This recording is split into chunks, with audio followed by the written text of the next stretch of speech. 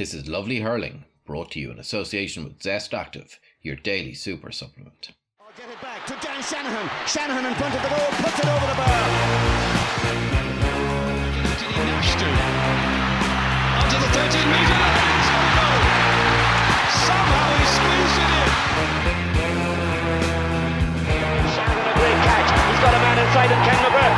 Shanahan has the confidence to go for a big score. Anthony Nash. Where's it going? Between the posts.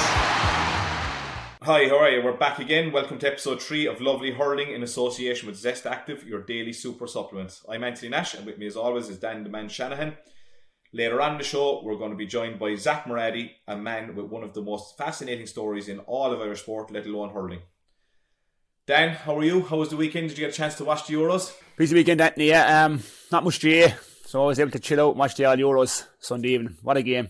Credit the Italians, boy, they're fantastic. There's obviously age is only a number, Anthony, with Chiellini and Boccini's 37 and 35, so there's a bit of hope for us yet, boy. Yeah, no, the fair two of them are some beasts, aren't they? Jeez, there was some pressure on the English fans. Some pressure from the English fans on the players with all the antics beforehand, wasn't there? There was, to be honest with you, and that's why maybe people don't like the English that much with the antics beforehand. But again, watch the game. I thought England set back, to be honest. I'm no expert in soccer now, but I would have played a bit. But again, I thought when the Italians got the goal, the way they passed the ball around, and look, England have come on leaps and bounds with their players. They have the underage, what their work they've done underage in England has come true, and they'll be thereabouts again for the World Cup. But again, it's Italians' day, Italy's day, and I'm absolutely delighted for Mancini. He's I think there's 38 games unbeaten. Wow, it's unbelievable for an Italian team to go on and win that. It was unreal. We might be kicked off the air now for talking about soccer and a hurling show, like with a couple of the older listeners. So we won't open up Crow Park again just yet. Come here. Not much hurling at the weekend, the senior level. Big game for Laois and Antrim, to be fair, no, and Laois staying up in the Liam McCarthy, which is massive for him, and Cheddar as well, because I suppose Cheddar has kind of just gone in again after replacing Eddie, so pressure game and got a good win. Yeah, got a great win. It just goes to show no wins in the league, Anthony, going into this game. But I just feel sometimes when they play each other, Antrim's, Laois, the Kerrys, the West, there's always one game in them, and Cheddar, to his credit, had said that he was missing a load of players with injury. But God, he had him back last weekend, and they shocked Antrim in Palmdale Park. I watched the game, watched the highlights. It was a great, entertaining game, high scoring. Delighted for Cheddar, to be honest with you.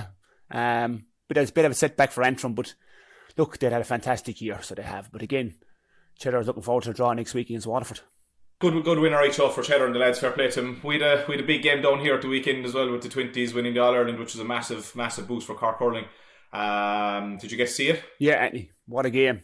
I think Cork got off to a great start. So they did really won the game there. But Dublin, to their credit, came back. Cork were absolutely. I said to you last week, we would play them in a challenge game there a couple of weeks ago, and they really looked the real deal. They're fantastic players, so they have down the middle were very strong. Goalkeeper was strong. You know, full forward. The way they used the ball was brilliant. Point. I can assure you they're big, strong men. You know, so they were. Yeah. Cork hurling is. There's nothing wrong with Cork hurling, and I can assure you within 2 years these lads and. They'll come on from this game. I was very impressed with Dublin, the way they came back, and the way Alan Connolly there, the way he can bounce the ball. What a goal they got, like the hand pass inside. I thought it was well worked, but the space they had to deal with Dublin. But again, it's an entertaining game. I was delighted for Cork to get a win under their belt, but I was disappointed for Dublin because they stuck with it, boy, and they only lost by 4 points in the end, like, you know, it's Cork's day. I'm delighted for Pat Ryan, his management team. Yeah. That's the thing for me, like, that's it. Like, I just thought that it's actually great for both counties. Being the final, they both needed it, but us down here, I think everyone in Cork knows how good Pat is. The best thing Pat did is he got a great management team around him. Don Lomagny, who was involved with us, actually was one of my goalkeeping coaches for years, became a selector under John Moyler. Brendan Cohen would have heard years ago from me all, and Wayne Sherlock is obviously an unbelievable man. So that's the big thing, like, and I suppose that they're probably not being lined up, but I suppose will eventually the Cork public and I suppose County Board will be looking at maybe Pat stepping into the senior job if he ever wants it. But Pat's been unlucky in life with his illness, like, you know, but hopefully he's over the better of that, and he's a great man. He's worked very close with him in 17, and he was a top man and a gentleman and very, very forward thinking, so you could see that with the 20s then as well. Yeah, and he came over to us after the match, Bennett Bridge there, and he made a speech to us, like, you know, what it means to win with your club and everything like that, and he was outstanding 10-minute talk. It was better than any post-match interview. It was absolutely outstanding for the players to have listened to him. What a man. I've got much respect for the man. I hope all healthy and everything like that. He's putting pressure on Kieran Kingston, let's be honest about it, because they're playing again now next week again, like, with another strong team. So I think that's the third All-Ireland in a row for Cork. So, whether you're winning or losing, you're still competing at you, which is massive for Cork hurling. Yeah, it was big. It was big. No, it was great to get the win.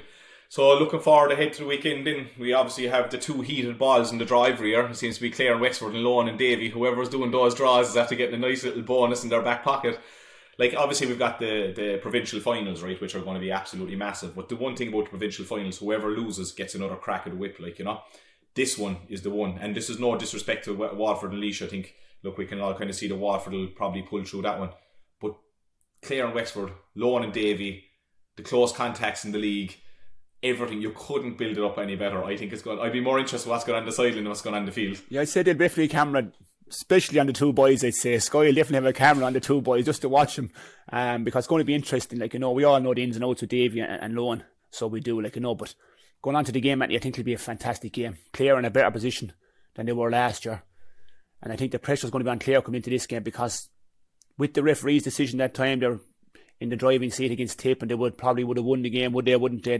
Some people say they would have, other people don't. But again, Wexford are waiting here in the long grass for Loan's team, but it's going to be intriguing. It's going to be a massive game of hurling. I can't wait to sit down Saturday and watch. It's pity the two games are on at one time, if I'm being honest with you, but it's disappointing. It's disappointing, Anthony, because, and plus I feel too, like, if Clare do get beaten the weekend, they're gone, and Waterford do beat Laois, and they're still in the championship. So it's a bit strange. If I'm being honest, Anthony, I thought the draw should be made last Monday week, the way the teams would have 2 weeks to prepare. I know Laois and Antrim were playing with respect to them. I think there were tickets now this weekend. Who's going to get tickets? It's a lot of pressure on players going into the week of a match. If it's done the week before, there'd be less pressure. But again, what a game for Saturday. I think that like the one thing we don't speak about, like, and it's handy to say it now, like, but as a player you can't. Common sense at times is the one thing that needs to be looked at. Like, make the draw. The winners of Laois and Antrim play Waterford. That's it. Draw done. As you said, family can get their lives organised. Tickets can be organised. They know that it's either going to be on in Port Laois or it's going to be on wherever. Absolutely, 100%.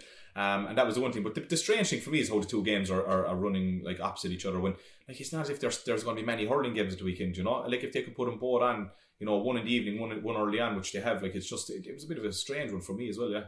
Because look, not every person can go to the games. Unless you have GA go here, you won't get to see the Laois and Waterford game, and it's a pity, because look, Waterford will win the game, let's be honest about it, but Laois will give them a hell of a game.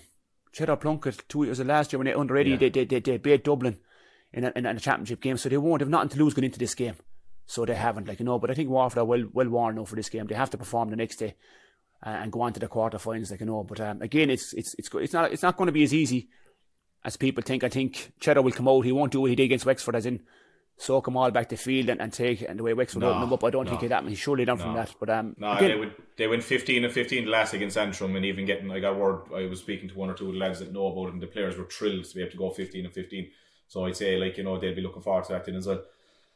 The Munster and Leinster final in is obviously, I wouldn't say that they're what would they say, undercards or for anything like that because of the Clare and Wexford draw, but like, you've got Limerick and Tip, and you've got Dublin and Kilkenny. Limerick and Tip, Dan, briefly, what do you think?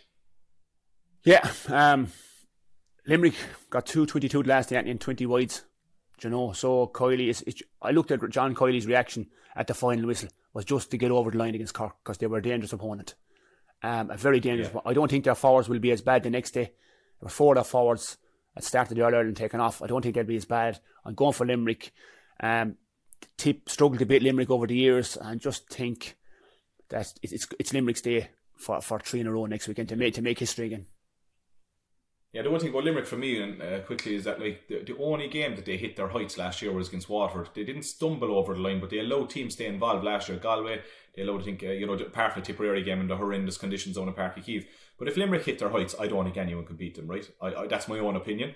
But Limerick, even the last against Cork, were fearful of the Cork attack and sat back a little bit and put a lot of balls wide and stuff like that. I think they created 2 goals and 42 chances still, while not hitting their first, the 5th gear or whatever like that. But it'll be interesting, plus interesting starting teams and stuff like that, But yeah, I'd agree with you there on that one.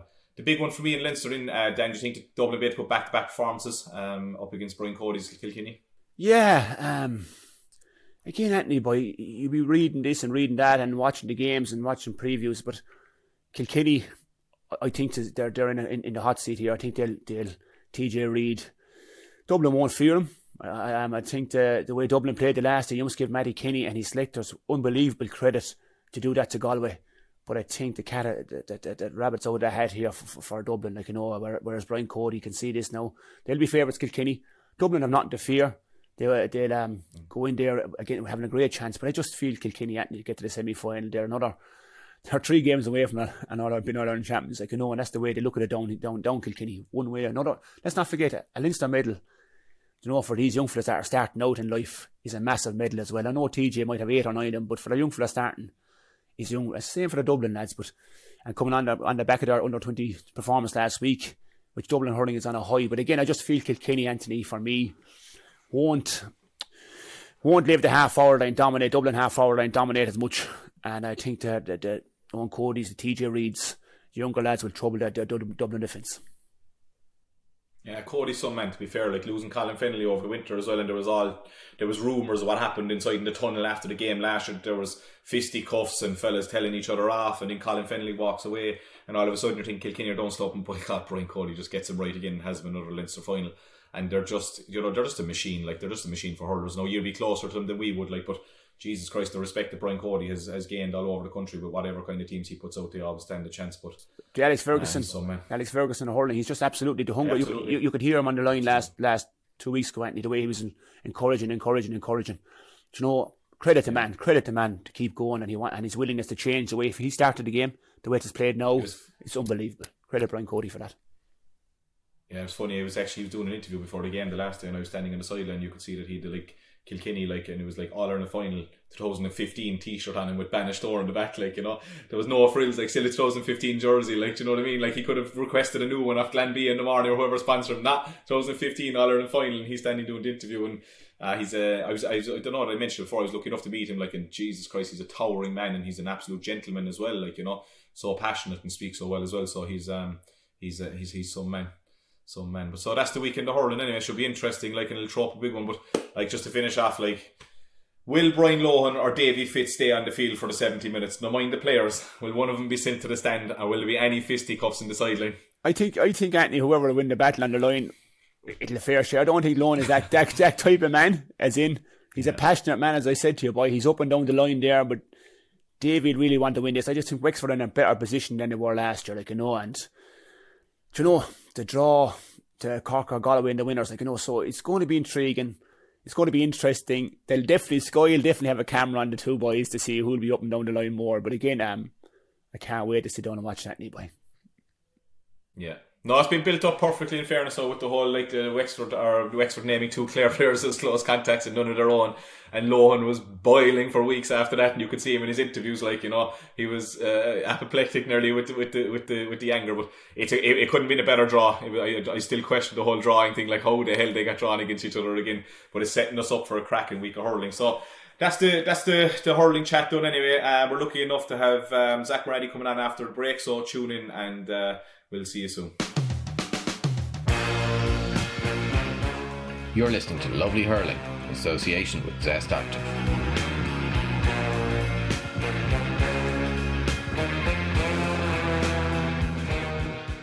Alright, well, welcome back. I'm going to try and do my best Mahal and Mora Hurtig impression here and say, we've a man from Iraq living in Dublin, hurling in Leitrim. Zach, welcome to the show, and thanks a million for coming on.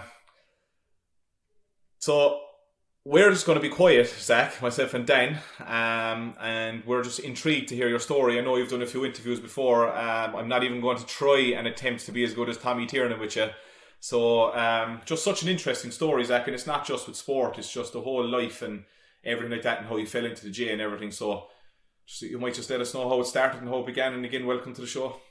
Thanks for having me on, lads. Well, where do I start? Do I start in where my parents started, or do I start in Leitrim, or do I...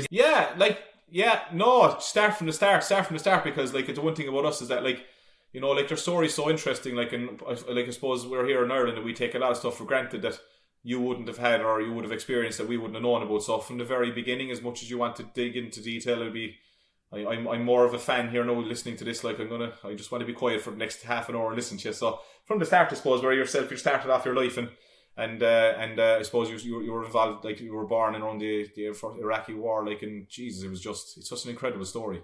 Yeah, so my parents are from, we say, Kurdistan of Iran, but well, unfortunately we don't have a country.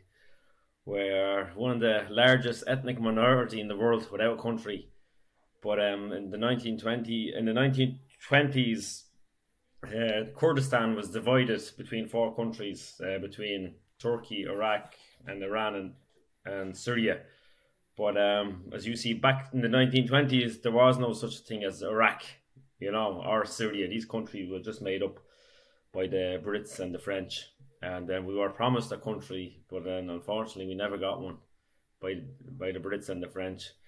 But then, so we ended up divided between four countries. So I would actually have a relation that lives in Kurdistan of Iraq. And then my family, my uncles and all, live in the Kurdistan of Iran. Literally, my parents are all farmers and my grandparents farmers, all last hundreds of years. But I'll keep the story short. But then when the Iraq-Iran war started in 1980, and about 20 to 50,000 Kurds, Iraq invaded Iran in 1980. But then when the Iraqi soldiers obviously took over the province, where the village where my parents were, so they were told to move on. Obviously, their house back then was getting bombed. So, if your house is getting bombed, rockets falling on top of you, you're not going to stay. So my parents, at the time, there was only my sister and my bro were born in Iran. I think 3 of them were born in Iran. So they just grabbed their kids and gone, and they were told to move to Iraq. And then even my granny, a rocket fell on her, and she was paralyzed from her shoulder. Her whole arm was like in a sleeve all her life for the next 40 years after. And so then they ended up in a refugee camp. Then, well, they just turned into a refugee camp, obviously, in Iraq. So they ended up in Kurdistan of Iraq. So they were told to move on from there because the war was there. So they were moving to Ramadi, place in Iraq, as a province of Iraq. And they ended up staying there for 20 odd years in the refugee camp, and they only thought they were going to stay there for a couple of months. But then that war went on for 8 years. I say about 2 million people died in that war. And then as the war was going along, obviously I had other brothers and sisters who were born in the refugee camp, myself as well included. And then obviously there was no, for that 20 odd years, there was no diplomatic relations between Iraq and Iran. So we were like political prisoners, really. I wouldn't say we were refugees, but at the same time you're political prisoners. The way, like, they're holding you, like even through the years, Iraq and Iran, they were swapping people for soldiers, at the both sides of the country. Jeez. And that would have went on for years, And yeah, so then in 1988, my parents actually decided they tried to sneak back into. There was a lot of other families as well, My other uncles done the same. They snuck back into Iran, and that time was the height of a war. It was dangerous because a lot of people took a gamble. A lot of people would have snuck back in through the mountains, and we're full of mountains up there, where we're from. And a lot of people going through landmines, and anyone got arrested could have been hanged or done for spying. Anything could have been done for. But then, and then when in 1988, when my parents were going to move back, and they stayed in a place called Halabja, and in 1980, the same year, it was the same week, and that whole village, province, was chemical attacked by the Iraqi regime, and 5,000 Kurds died in one day. And my parents were very close to that area, So then the minute they heard what happened, so they came back to scratch one, back into the refugee camp again in Ramadi. So they were just stuck there. Then we were stuck there until 2002, and then and then because they had to move, so and at the same time that time in 1988 there was a lot. There was even the Saddam Hussein and his brothers. Obviously, back then it was a dictatorship country as well. It was like when you're looking at North Korea, like Kim Jong-un, it's the same thing, no difference back then over there, you know. But then, so a lot of people, so I say about hundreds of thousands of Kurds got killed that year by the Iraqi regime, and then many more thousands fled. Like there's about 3 million Kurds in Europe, and just all over prosecutions, and you know they've gone through between Syria, Iraq, Turkey, but then no one ever talks about it. The only people talk about the Kurds are our own history. It's us, but nobody else. If a Palestinian children gets killed, one gets killed, the whole world is talking about it. They'd be all against Israel. But there's, but for the last hundreds of years, Kurdish people, genocide, you name it, everything has happened to them, and no one talks about it. And that's why the Kurds, we always use the word that we have no friends but mountains, and the mountains have saved the Kurds, And it's just the Kurds. When we look back at history when Iraq was created, and the Kurdish people, Kurdistan in northern Iraq didn't agree with the colonization of the British Empire, back in the 1920s. The Kurds would, the rebels would keep fighting the Brits, and then in the 1930s, 40s, then Winston Churchill said, if them Kurds don't come off the mountains, we'll just bomb their villages, and then turn them into refugees, put them in tents, and the rebels will back down. And that actually worked, And so then Iraq was, then they become part of Iraq, But people forget.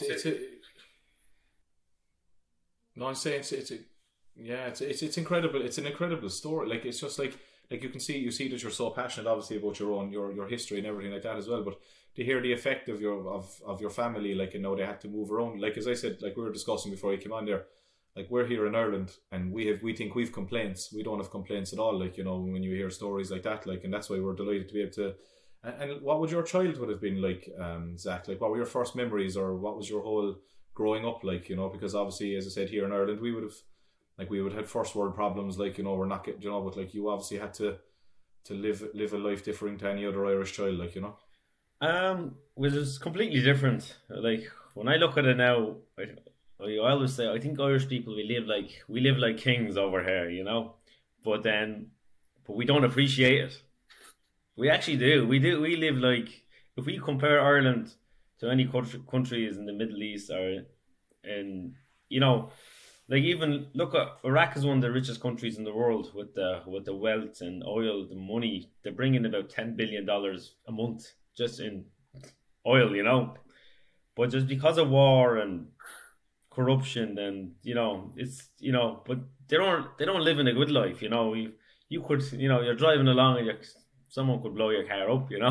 It's but that's but we don't realize we actually do live like kings over here. And I know we have. Even if you're homeless in Ireland, you still get fed. You still get to they put you in a hotel. You get somewhere to sleep, And sometimes we don't appreciate that, But I'm only trying to compare it. Yeah, no, it's just, I'd love to know, like, I'd love to hear a couple of stories about your growing up, about your story growing up, because, as I said, like, that, like, 100%, and I put my hand up and say, I take it for granted, and I took it for granted, and the things that I'd complained about to my family, like, about not getting stuff, is pure typical any Irish child, like, but like what would have been your early memories before you came to Ireland? Like, is there any standout like incidents or stories or anything that like would just show like how differing it was to Irish people?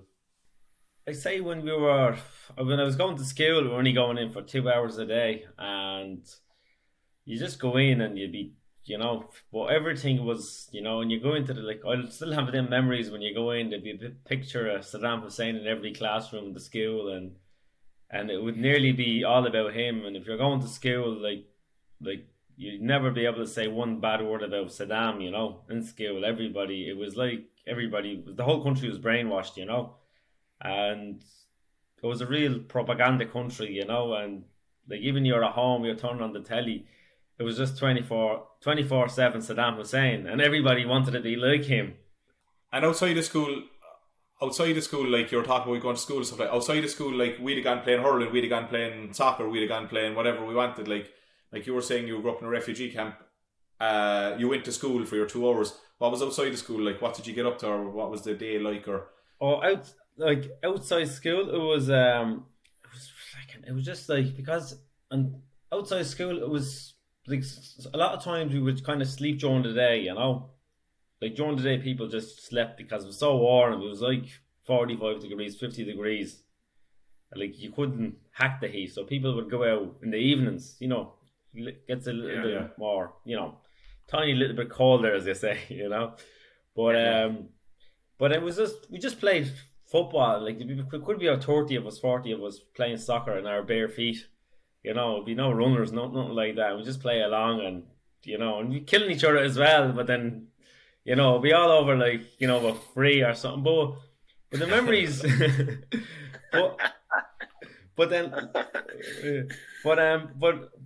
when I looking back, it's when you're looking back, like when there was 30 of us played, and there was when we barely had anything. We just we were just happy to have a football, and you know, everybody fighting over one ball, you know, and we just play a match and play 11 against 11, and whoever won stayed on the next day. We could be playing for 5 hours.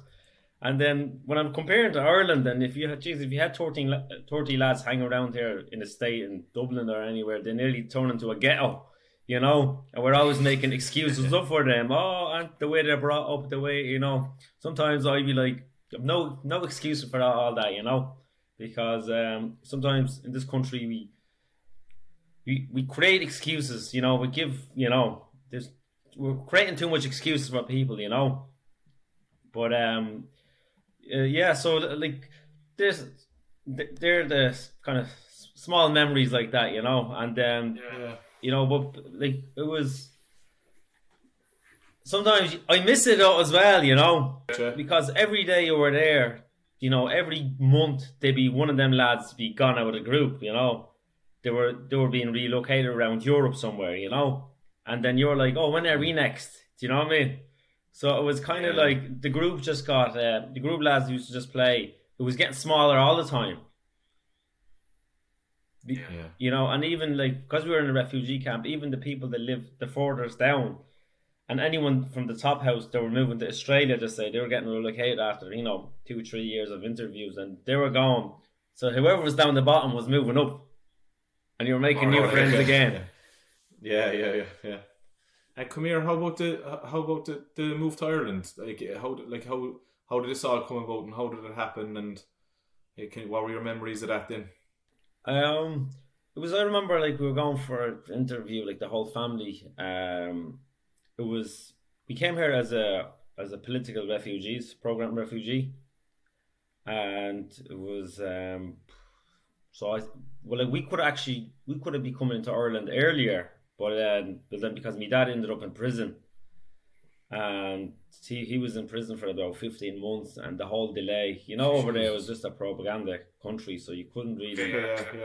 And then that kind of delayed it a lot, because he got a job, he made a few Arab friends over there, and we were Kurds, so a lot of the people in the refugee camp made friends with, you know, Arabs. It was all because it was all Arabs, you know, you're surrounded by, you know, and. So he got a job there, and then after a while, they were just working mad hours and they weren't getting paid. So over there, because it's not like here, you work for a company, you have the union, or you have this and that. Over there, it was different. You worked for the government. It was you know, a big, you know, a dictatorship. You know, it's anything you earned was going to Saddam's pocket. You know, building new palaces. Yeah. But so he ended up in prison there, and then that kind of delayed the whole lot. And they were kind of actually ended up in, you know, even. He ended up in Abu Ghraib, is the biggest prison in Iraq, and there's where all the torture and all that happened with after the American invasion. So I kind of have memories of that as well when I used to visit the prison when I was younger, you know. It was just mad memories as well, you know. So we ended up coming. Then we got a few interviews when my dad got out, and then we were able to get our paperwork out, and then we came to Ireland then in 2002. Was it a welcoming arrival, or how was it for you? Did you fit in straight away, or was it hard work? But the only thing was, there was Kurdish people that were here. They were in the same refugee camp, and they would have came 2 or 3 years before us. So, so I remember, like, even because we used to be asked, I didn't know what fucking Ireland was. Just to be realistic here, you know. We just thought we were going to England or America. It was just England, we thought, you know. But that's why, you know, because when we went to school there, we didn't learn anything about other countries. It was all we knew was of course. Iraq versus America and Britain a war. That's all you hear. Iraq were going to win, you know. And that was just the typical, you know. That's what that's the way you were educated in school, and you know you were brought up, you know. But when we arrived in it was 1st of July 2002, but obviously we were travelling for about a day nearly, going to Jordan through the desert.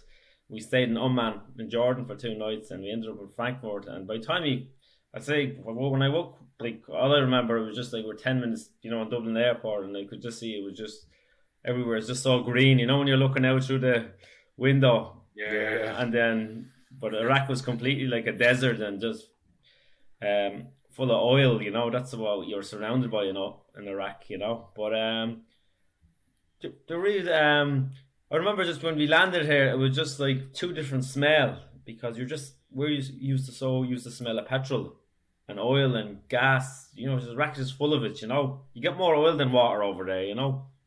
But yeah, and then so when you come to Ireland, just so green and just so, you know, it was like coming into heaven or something, you know. It was beautiful, you know. It was just until you felt the weather, until you felt the heat. Oh, the heat then, yeah, and it was lashing raining. When we actually arrived, it was lashing raining, and someone said, "This is the summer." We're like, "What? What's the winter like?" Come here, there was a funny story. Just got onto that one there about you going to the shop, and was it your dad said you could get whatever you wanted? Was it? Yeah, it was only about 11 to 12. We were just 11 at the time. Yeah, we were walking down in Carrigan Shannon, and obviously with me two little brother and me mum and me dad. And then, like, my dad would have been a kind of a bit more he would have been a kind of a bit, you know, old school, a bit religious, you know. Oh, don't drink, you know. But then like, I remember majority of these people in Iraq, they all drank when it was illegal, you know. Them areas in Iraq, certain areas, illegal to drink, you know. And they would drink the hard stuff, the whiskies, you know, the Scott whiskies. But when I came over, my dad was like, "Oh, get whatever you want, you know." And like at the time as well, like, we didn't really know if they were alcohol. I just thought we'd look at it as like a can of Coke, you know. So like, the brothers was going for a Bulmers, I was going for a Budweiser, Guinness, and it was just like, by the time we got the fucking can nearly down the road, we were walking, finished, and then a bit like, you know. But and then Martin Kniff then was like, you know, coming in and giving out to me. My parents didn't know what they were saying anyway. When, like, Martin was just a gentleman, you know, like a typical countryman, old school, you know. Oh, no, geez, you can't be drinking. Jesus Christ, you have to be over 18, you know. And then we made good friendship, but but I think as well, the thing was as well, they kind of knew we were only new in the town as well, you know. Down the country is a bit more, everybody knows if you arrive in the town. We've something in common. We've something in common, Zach. I would have caught drinking myself underage as well, but I can assure you, I knew what my father was telling me by the end of it. So that's what I mean. It's an amazing story, Zach. It's an amazing story. And come here. It's incredible. Yeah, it's incredible. We're giving out about small things over here, but it's to see what you've been through there. It's hats off to you and your parents and your family, boy. And you know, it's just mind-boggling what you go through to get here and where you've come from. What you're doing now is, look, utmost respect for you, boy. Utmost respect. And the funny thing is, like, you went through all the dangers and all the hassle, and you decided to take up hurling. Like, Jesus Christ, can you tell us how you got into hurling? Like, you know, going from the frying pan into the fire. Like, how did you get into hurling so? Or what was the whole reasoning behind getting into hurling, and why was it hurling rather than soccer or Gaelic football or rugby or anything else? I played see, when I actually arrived then, so I started off playing, was Gaelic first when I started off, and then the first week, and then Enda Stenson, who's the chairman of Leitrim, the Leitrim County Board. At the time, he was, go back 19 years ago, I think he was kind of the club coach going around Leitrim, and then.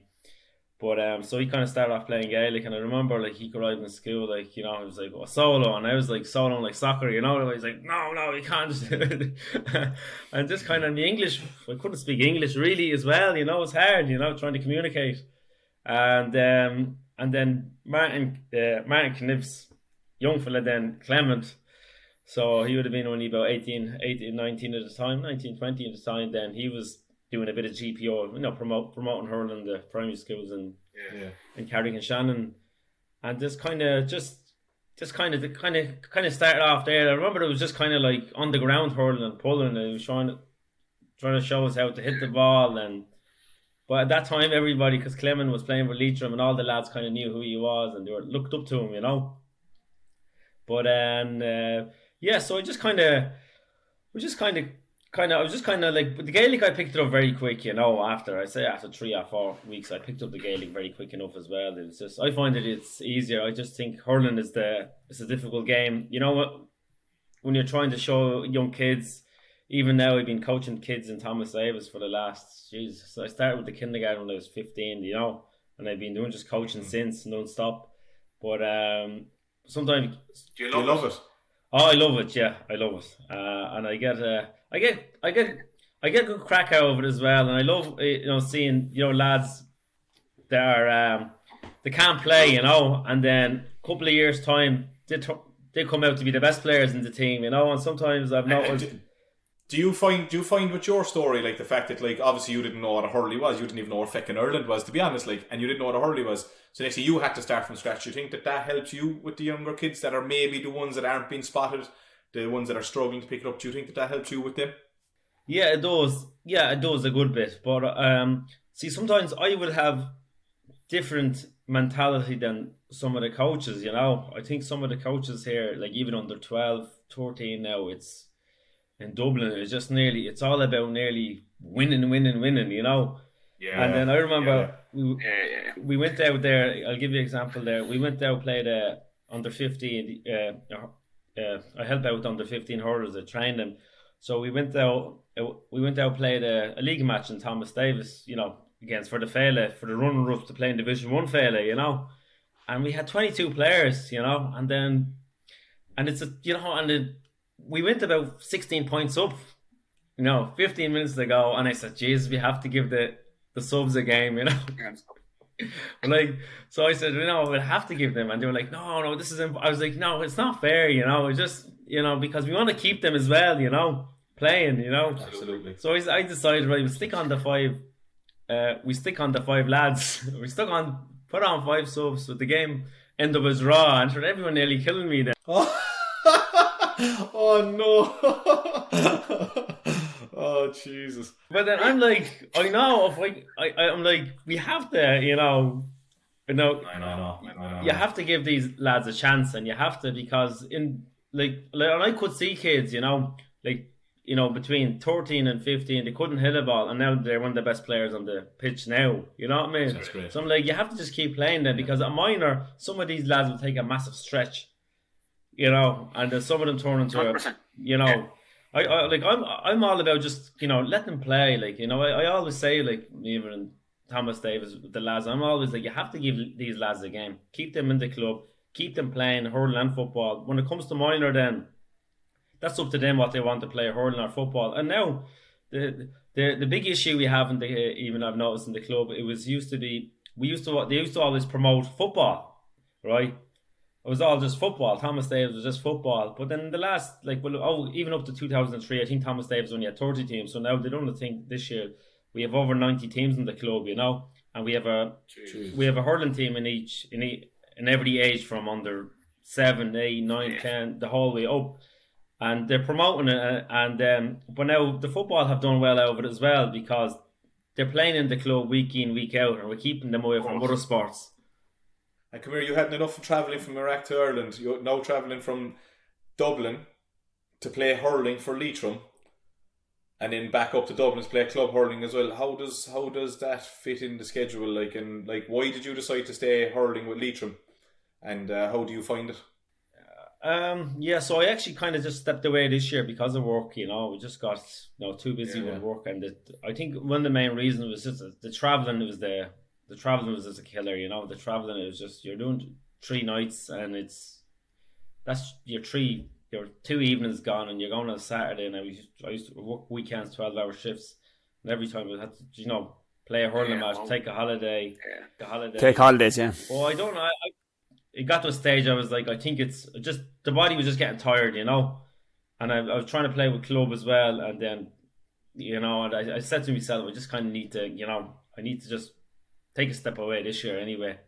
But it's playing with Leitrim as well. It's the same thing, because I had Martin Kniff as a manager from under 13s on in Leitrim and hurling as well, and we just kept that connection with his son Clement. And as like down the country, it's everybody knows each other. It's very small, But we just kept that connection. Even when I moved to Dublin, lads I used to play football with, I used to just be in touch with them, and I get down and visit whenever I wasn't playing any sport here at the weekends. And I played odd matches at Bangor as well, football down there.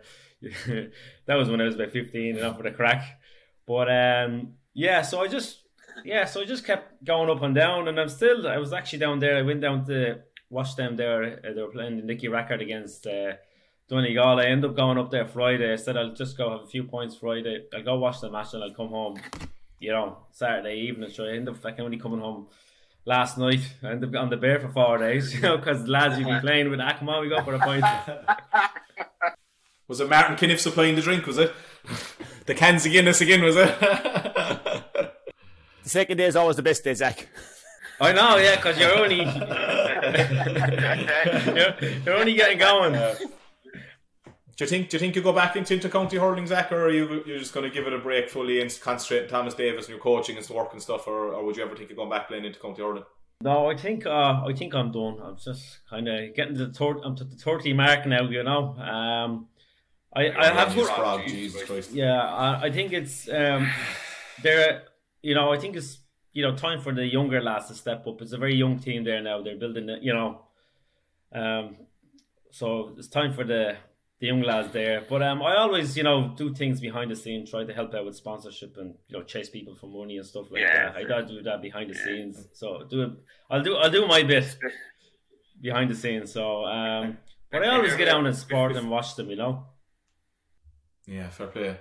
And just before we wrap up, could you just give us a quick kind of was GA good to you? Did it help you? Did it help you get through life? Because again, so at the start of the show, right, we spoke about we take childhood for granted. I was lucky enough to go up to Cushendall in Antrim, about well over 10 years ago now, I'd say. And it was almost like a religion up there. There was murals on the wall for hurling, and it was their lives. And and next thing, I love hurling, and I always have loved hurling, and Dan loves hurling and stuff. But it's not that I took hurling for granted, but hurling was hurling, right? It was my hobby. It was what I loved and everything like that. But next thing, when I went into the Glens of Antrim, and hurling is a lifestyle up there, so it's not that I take it for granted, but it just opened my eyes to what people believe about it. Like your life since you came to Ireland, I wouldn't say revolved about GA, but would GA have helped you? Would hurling have helped you? And would you be where you are without it, or what's the story? And I'm not trying to big up GA, but I'm just trying to say, what does it mean to you? GA hurling means everything to me. Well, I love Gaelic and hurling, and well, I've done all the jobs and everything I've got over the years is all through GA. Lads have played GA, and someone knows someone. I've done very well out of GA, though, to be honest with you, very, very well. And same with people that are in GA clubs that are. I notice even in Thomas Davis, in the last couple of years, the last 20 years, all these players are playing in Thomas Davis and Tala, playing hurling and football. 90% of them are not GA backgrounds, and some of them, I even notice they be there are lads I play hurling with Thomas Davis on the senior team, and some of their parents haven't a fucking clue about hurling. You know what I mean? But the young fellas are very good, and they're just like, "Will you give the ball? Will you?" You know, they haven't a clue, but they love it because they're young. They don't even know what's going on. You know, and that would include my old fella used to come to the game. A lot of time he didn't know what was going on, but the more games he came to watch, and the more he got into it, you know, and then he got to know the score. He'd be asking me, just what's over the bar 1 point, and what's for goal 3, and then he used to be the only one actually taking the score. You know, at matches nobody actually takes the score, you know, and he used to be, so everyone used to be going to me, Dad, what's the score that shows the. I think sometimes that's where we knock the GA for bad decisions, but again, I think the three of us here, we wouldn't be here only for the GA. Like, you know, it's been fantastic. I wouldn't seen the world, you know. So I know we are coming from Zach there, but GA's for me, I love coaching, love being involved, and I can see that in the way you're talking to us there. You love the coach and young fellas and trying to make them better. And whether it is when they get to 18, they can make the decision themselves then to push on or not, like, you know. But again, fascinating stuff, Zach. Yeah, like the one thing I'd like to say, Zach, from my behalf is, like, I think the GA should be looking to get you more involved and get people to listen to you, and especially young children and stuff like that as well. Because the one thing, like, I'll try and not take things for granted, like, but I suppose being a spoiled Irish guy, like, that's always the way it's been, you know. And like, it's just such a fascinating story about how, like, yeah, I give out about GA, right? I have given out about GA, I give out referee decisions, you give out everything. But even your line about getting the kids on the field, and do you know what? In 10 years' time, who gives a crap about that draw that you had in the Fela? But 2 or 3 of those players will be on the senior panel that wouldn't have stayed at it only for those 5 minutes, you know. I was actually lucky, a quick one to finish up, but I did a cool camp in Limerick there one year. And this young fella up to him and I said, "Jesus Christ, you're a cracking hurler. Did you play hurling at all?" He said, No, don't play hurling at all. I said, "Jeez, get stuck in." And I actually ended up teaching his brother. And his mother came into me in the parent teaching meeting and just said, "Just to let you know, my son won a county medal under 21. And he said the reason he started hurling was because I said that he was a good hurler." So your story, Zach, about that, like, is just, you know, it rings home with people. And I think that, look, Thomas Davis are lucky to have you. Leitrim Hurling will be lucky to have you back in some sort of a coaching role. And the GA are lucky to have you. And I think that the more that the GA can promote people like yourself, that can give us an inspiration as well, because you're actually after getting hairs in the back of my neck standing talking about hurling, where I'd be giving out about stuff. And it was an absolute pleasure to have you on the show. And geez, we'll have to get you on again in the future. Fair play to you. And we'll drink cans of Guinness over the next one. I just going to say, Zach, I can't wait to have a pint above in Dublin with you. I can't wait. Yeah. We're going to get the All GA podcast on the road, Zach. You're going to have to be the first guest above in Dublin, and Dan will go on you for the second day of it. I'll always be in Ryan's. That's where you'll find me. Fair play. Great stuff. Come here, Zach. Thanks a million for coming on, boy, and we really appreciate it. And it was just a fascinating story. Thanks very much. Thanks for having me. So, like we said, look, we'll be trying to get more stories like Zach, you know, and other people that, you know, that are important to the GA that maybe haven't been tapped into at the moment. So we'll be keeping our eyes out for that. But look, that's it for episode 3. A special thanks to Zach for coming on and telling his amazing story. I want to say thanks to our sponsor, Zect Active. For just $1.17 a day, you can get a daily super supplement with 25 active ingredients to support your energy, your immune system, and your brain and muscle function. Please subscribe and review on our podcast platforms, and head to All GA on Instagram and TikTok to give us a follow. We'll be back next Tuesday with another very special guest. I'd like to thank Dan again, as always, for being the character that he is. Thanks very much for everything, and see you next week. I'll get it back to Dan Shanahan. Shanahan in front of the goal, puts it over the bar. Did he nash to? Onto the 13-metre line. He's got a goal. Somehow he squeezed it in. Shanahan, a great catch. He's got a man inside him, Ken McGrath. Shanahan has the confidence to go